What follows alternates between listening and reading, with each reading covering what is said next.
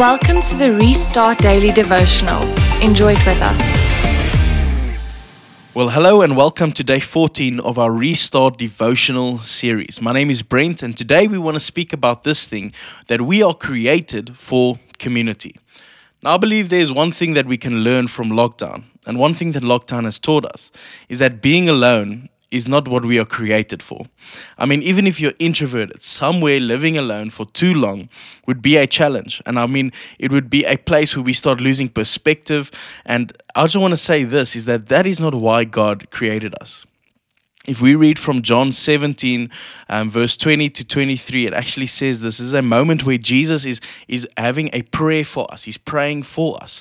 And he actually says this, I pray not only for these, but also those who believe in me through their word. So this is for everyone, people that don't believe and that do believe. And he says this, may they all be of one, as Christ, you, my Father, are in me, and I am in you. This is amazing. Jesus praying for us, saying that we should be one as He is one with the Father and the Holy Spirit. And this is such a beautiful picture because in the later part of this piece of scripture, it actually says, I have given them the glory that you have given me, so that they may be one as we are one. And I am in them and you are in me. Isn't this absolutely beautiful? You see, Jesus is making this moment where he wants to pray, and he kind of wants to get the band back together. He wants to regroup the original community. Why are we saying that? Well, actually, we have been created to be part of community. If we look back at what God has planned for us as Christ followers, as people made in his image, we see in Genesis 1, verse 26, that it says, let us make man in our image, according to our likeness.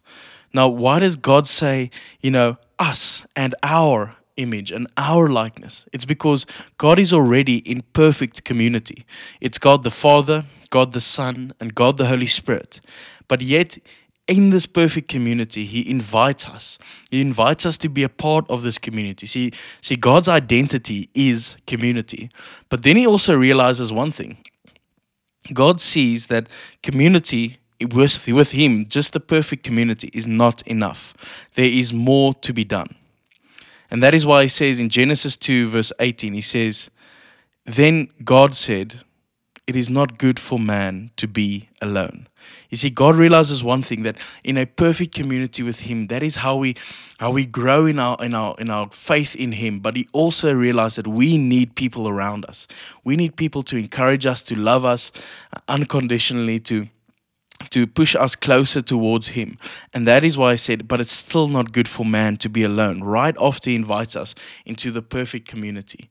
You see, even God believes this, is that we need a community around us. And friends, I want to say that you have been created for community.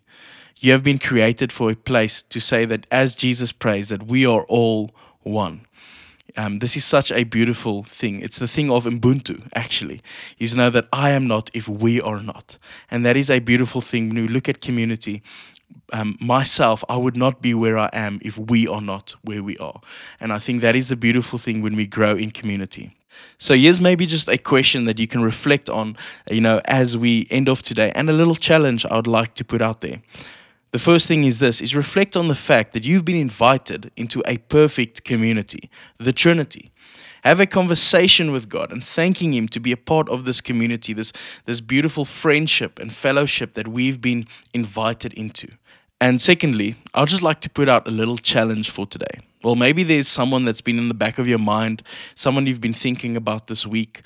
What I want you to do this week is really to challenge you to message that person.